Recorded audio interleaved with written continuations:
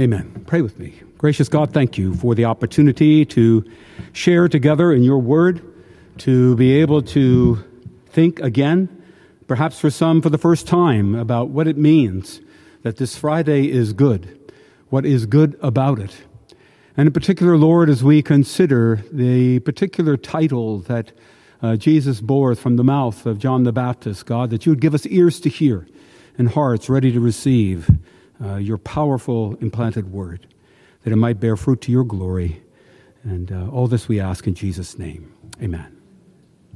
Well, as I said in the prayer, there are many titles and names that are given to Jesus. We probably think of course, Christ or Messiah, Rabbi, Holy One, Savior, Son of God, King.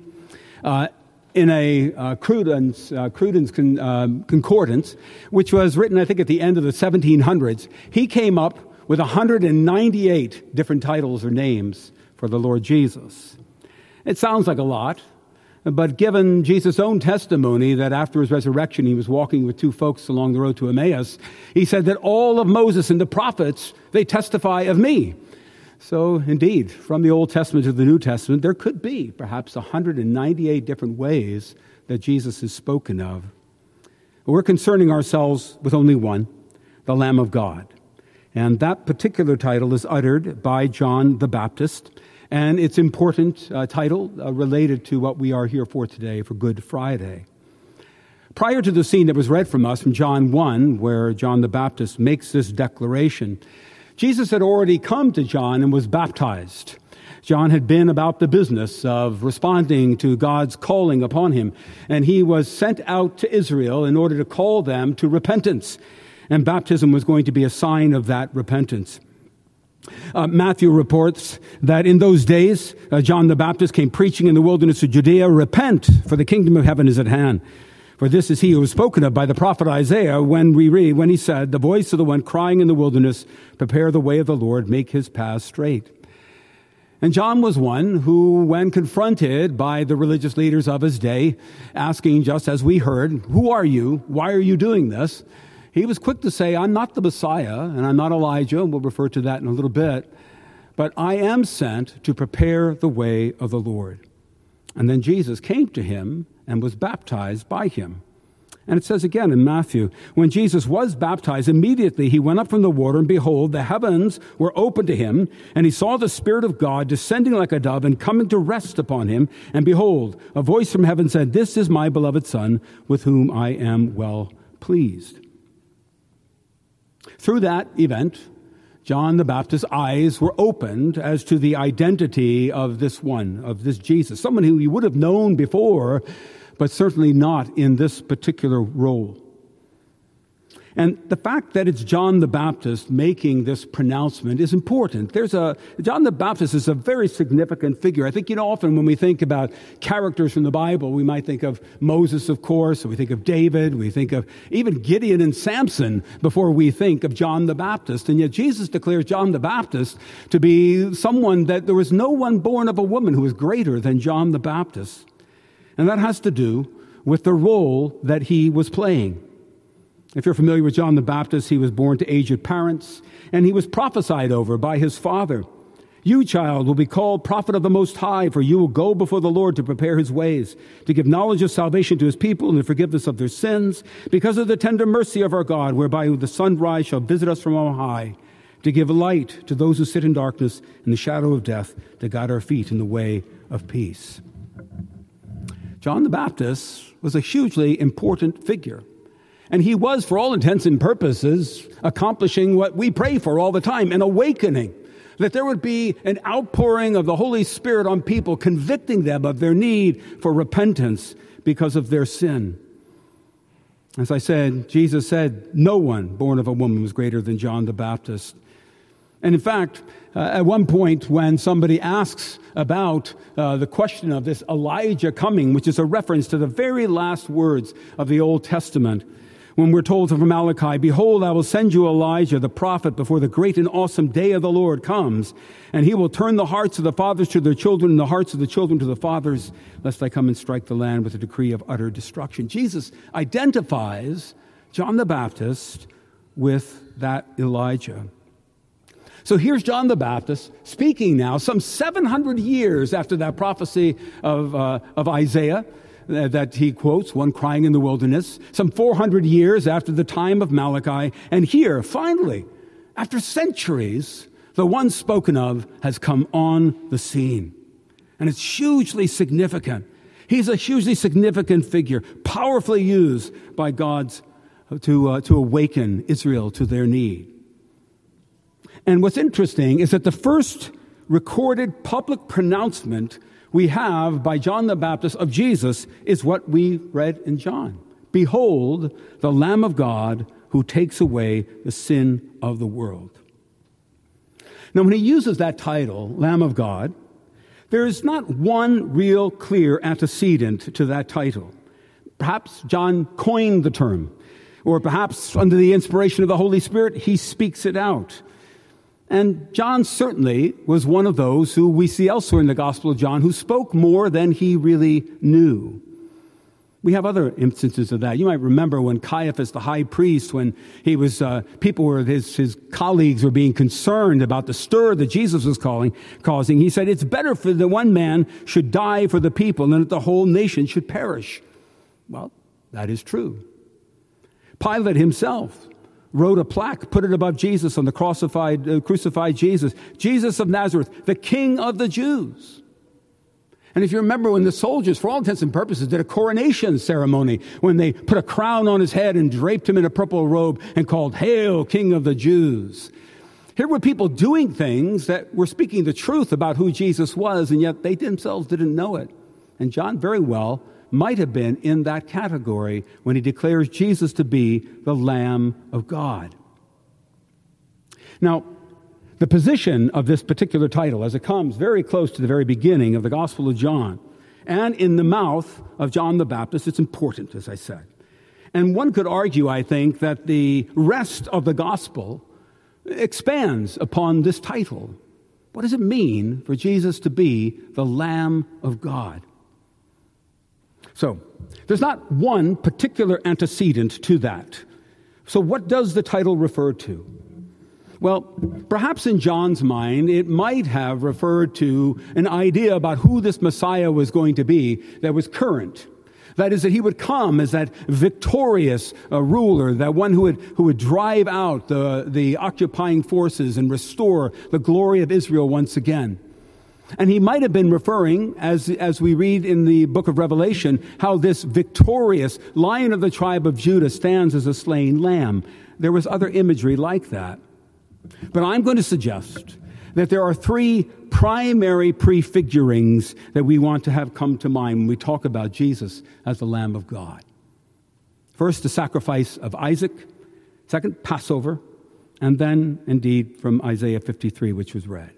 See, I think together they fill out what this title entails, and it brings extraordinary comfort to us. Before we get to the title, though, I want to consider something that John says. He says, Behold the Lamb of God who takes away the sin of the world. Now, when we think of that term world, often we think of everybody that's living in it. We talk about, the world, and immediately we think that it deals with, the physical thing on which we stand, but mostly we think of all human beings. But in the Gospel of John, the term world is not neutral. It's not a generic way to refer to everyone who has or will live. It's not neutral in its sense. You see, the world in John is that which is against God and under judgment. D.A. Carson, New Testament scholar, says this: There are no unambiguously positive occurrences of the word world in the Gospel of John.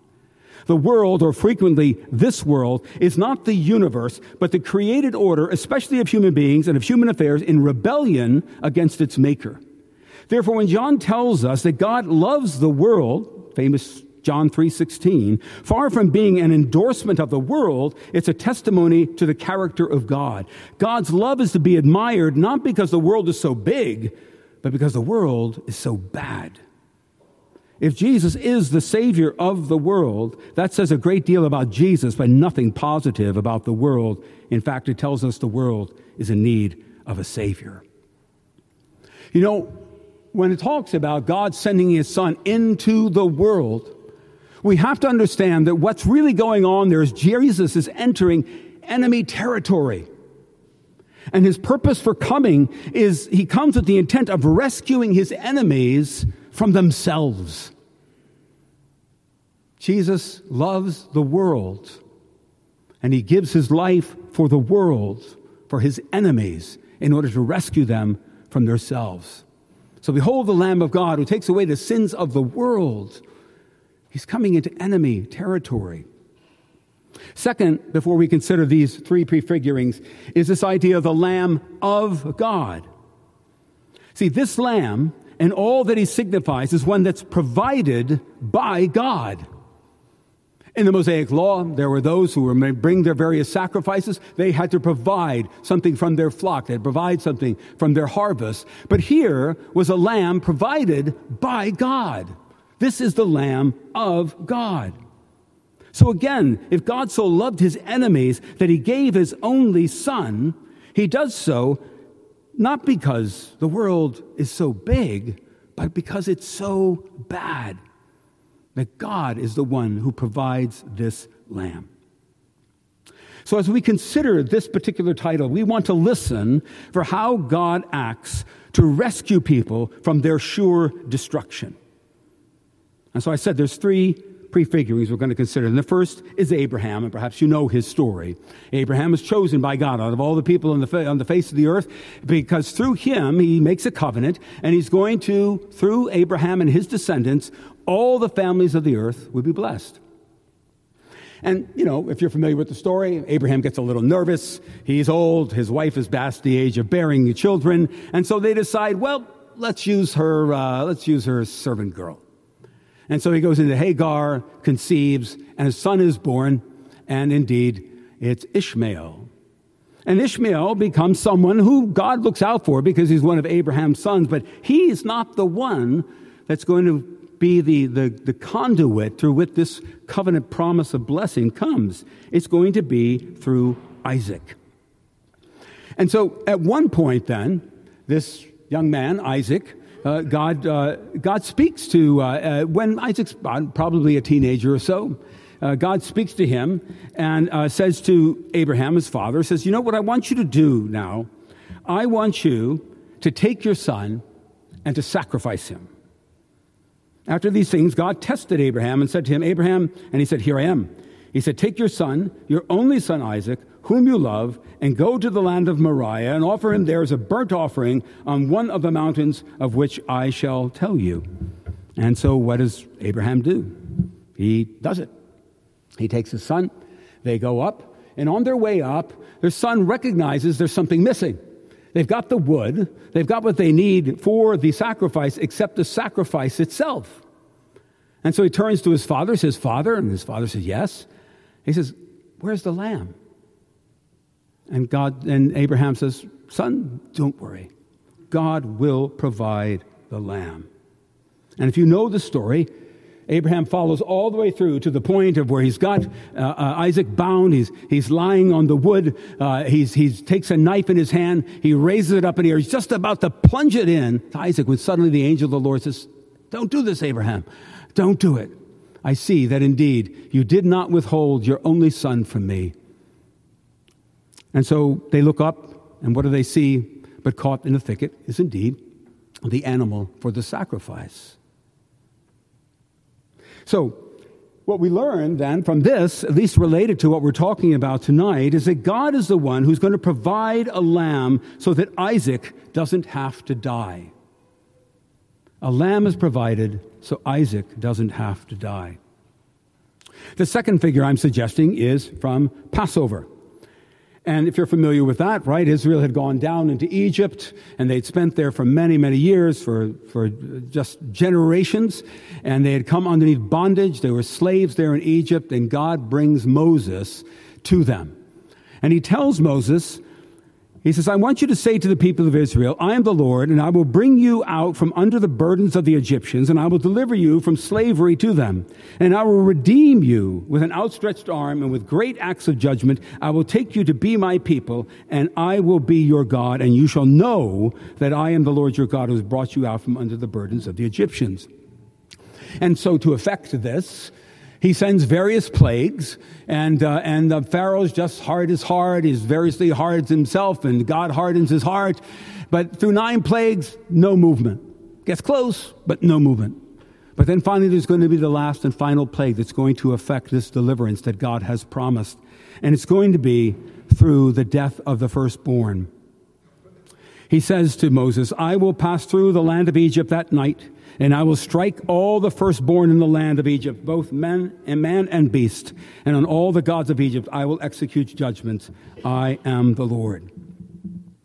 So, God is going to judge this rebellious Egypt, right? This enemy territory, this example of those who rebel against God. Even in the face of these demonstrations of God's power and his displeasure with Pharaoh in Egypt, nonetheless, he holds fast. He will not bend the knee before Yahweh, the God of Israel.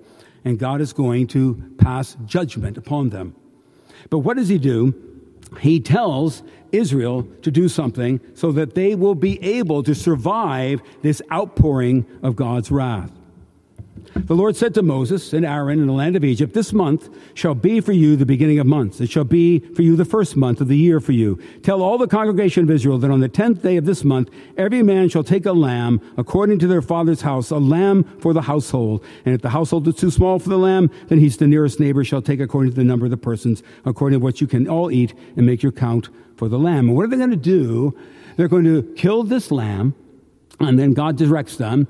They shall take some of the blood and put it on the 2 doorposts and the lintel of the houses in which they eat.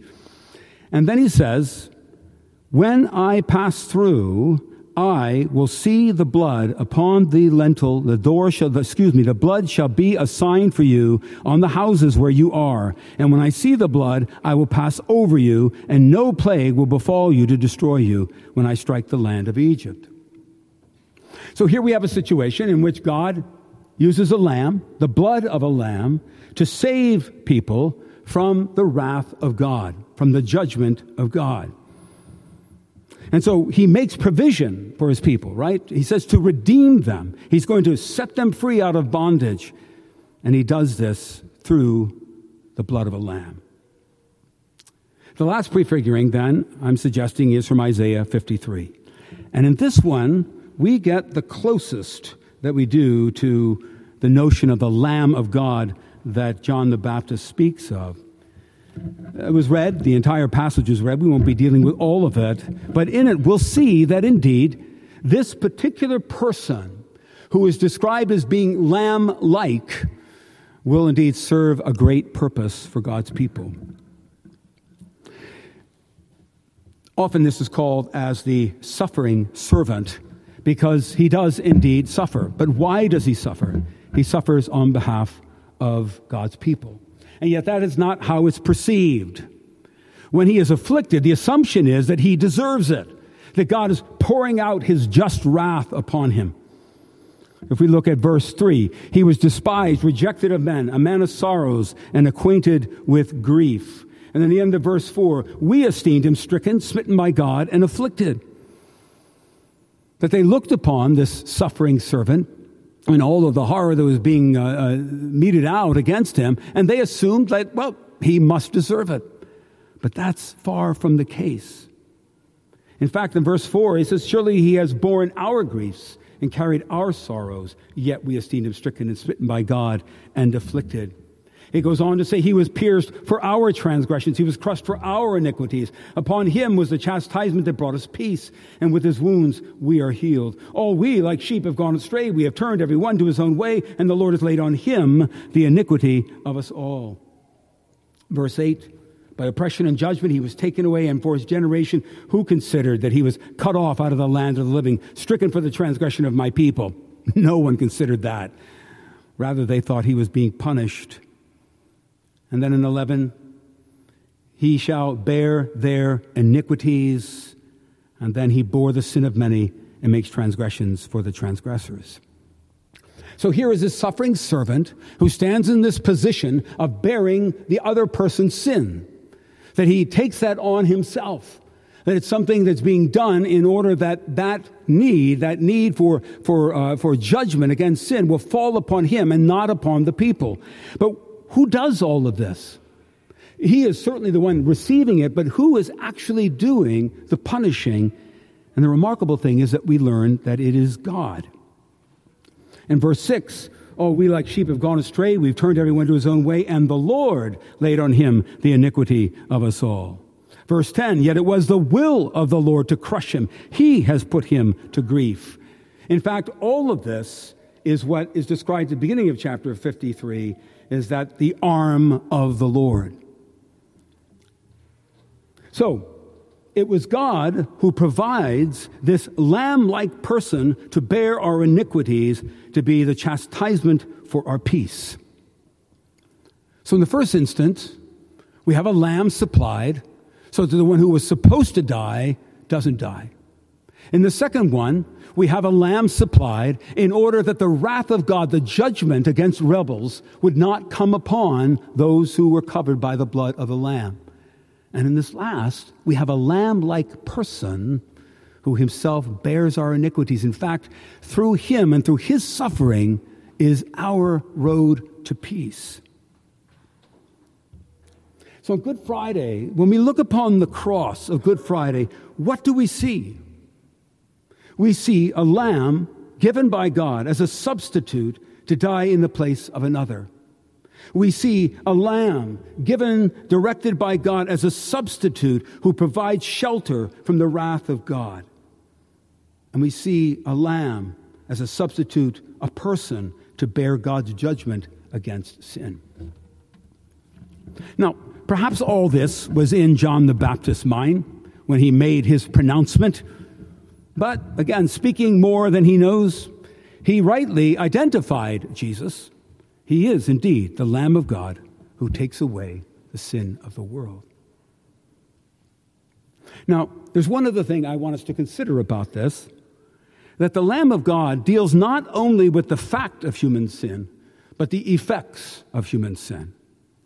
If we go back to Isaiah 53 again, listen again. He was despised and rejected by men, a man of suffering who knew what sickness was. He was like someone people turned away from. He was despised. We didn't value him. He was himself bore our sickness and he carried our pains. It's more than just accomplishing this atoning work through his shed blood, through his death, his substitutionary death. He actually also addresses human existence in all of its brokenness. When we see Jesus as the Lamb of God in the midst of his ministry, we discover him weeping outside the tomb of Lazarus, a close friend of his who had died. We read of a deep gut reaction that he has when he sees the crowds who he describes as like sheep without a shepherd. He's moved to compassion for a woman whose only son has died, and it leaves her in this vulnerable place in that culture, and he raises him from the dead. No, this Lamb of God who takes away the sins of the world deals not only with the fact of sin, but the effects of sin as well. We do indeed have a Lamb who understands what it means to live in this world. We see him dealing with it, with his healings, his deliverances from demons, his restoring people to community and fellowship, his raising people from the dead. But it goes deeper than that. If you're familiar with the events of Good Friday, at one point Jesus cries out in lament, my God, why have you forsaken me?" In that moment, when indeed the sins of the world are rested upon him and cuts him off from his God, he despairs in that moment. My God, why have you forsaken me?" An experience that he had never, ever experienced in his entire existence, from conception until this moment, that he ever feels separated from God the Father. Sin never got in the way, ignorance never got in the way, Pride never got in the way. Nothing got in the way of this relationship except our sin. And at that moment, he cries out, my God, why have you forsaken me? And I'm going to suggest that in that moment, he addresses our despair. This is not to suggest that we'll not experience despair. And that much is obvious. At some point, if it hasn't been already, it will be in your life. But on the cross, Jesus absorbs all the anger, all the violence, all the rejection, all the sorrow that's meted out in a broken world that causes us to despair. And that moment is a down payment on joy that will be realized in full in the new heavens and the new earth. Listen to what Revelation says. Familiar language, probably. John writing, I heard a loud voice from the throne saying, behold, the dwelling place of God was with man. He will dwell with them, and they will be his people, and God himself will be with them as their God. He will wipe away every tear from their eyes, and death shall be no more, neither shall there be mourning, nor crying, nor pain anymore, for the former things have passed away. When we're told that in the new heavens and the new earth there'll be no more sighing, no more weeping, it's a tacit acknowledgement that until that time there will be sighing and weeping. But what purchased this pain-free, this despair-free future? It's Jesus, the Lamb of God on the cross who takes away the sin of the world. Because we read, indeed, in Revelation, the Lion of the tribe of Judah stands as a slain lamb. So the Lamb of God who takes away the sin of the world deals not only with the fact of our sin, but also the effects of our sin. He stands in our place on that cross, taking the punishment due us. But on that cross, he stands in our space and in our place and despairs. And he shares our brokenness. He experiences what it's like to not be in communion with God, something which was profoundly more radical for him than it ever is for us. But nonetheless, we suffer because we do not really know God. Not in the way that Jesus knew God. And because of that, we lose so much. Because of that, we long for the new heavens and the new earth, when no longer will we be clothed with sin. No longer will we have to deal with our ignorance, with just the temptations that surround us that we're so prone to. It'll all be gone because of the Lamb of God who takes away the sin of the world. It'll all be gone. And we will stand in that moment in joy and complete peace and fullness, something which we have yet to experience, but we will experience. Why? Because the Lamb of God who takes away the sin of the world. You know, on Good Friday, we acknowledge this work of Christ upon the cross, this sacrifice. He lays down his life so that we ourselves might have life. And yet, when we read something like, he is the Lamb of God who takes away the sin of the world, or for God so loved the world that he gave his only begotten Son, we have to be careful. This is not some sort of pronouncement of some sort of universal cosmic amnesty. And that is as it should be. Because God is righteous and God is just. I don't know about you, but when presidents start handing out presidential pardons to a bunch of dirtbags, doesn't it make you angry? I mean, it's one thing if somebody has been, wrongly locked in a prison for years, and finally the president exercises his power to say, you know what, it's time that you are set free, and it's time that you get some of your life back. But when some lowlife, some friend of some powerful person gets to walk scot-free just because of a power and can sign a signature, don't you feel that injustice? You do.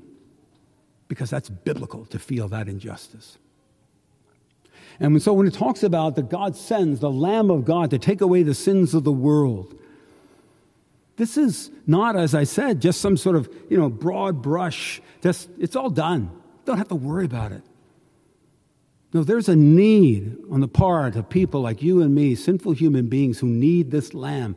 And all that he's done, his substitutionary work, his saving us from the wrath, his bearing the penalty due our sin. We need that for us. And the way we get there is by placing our faith, our hope, our trust in that Lamb.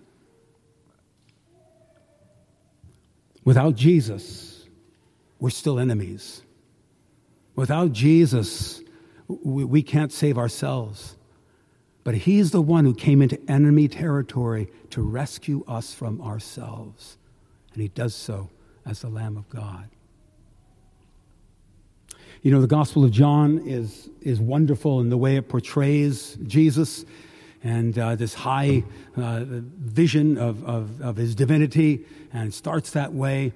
But the intent of the book? Why does John write what he writes? Why does he include what he includes?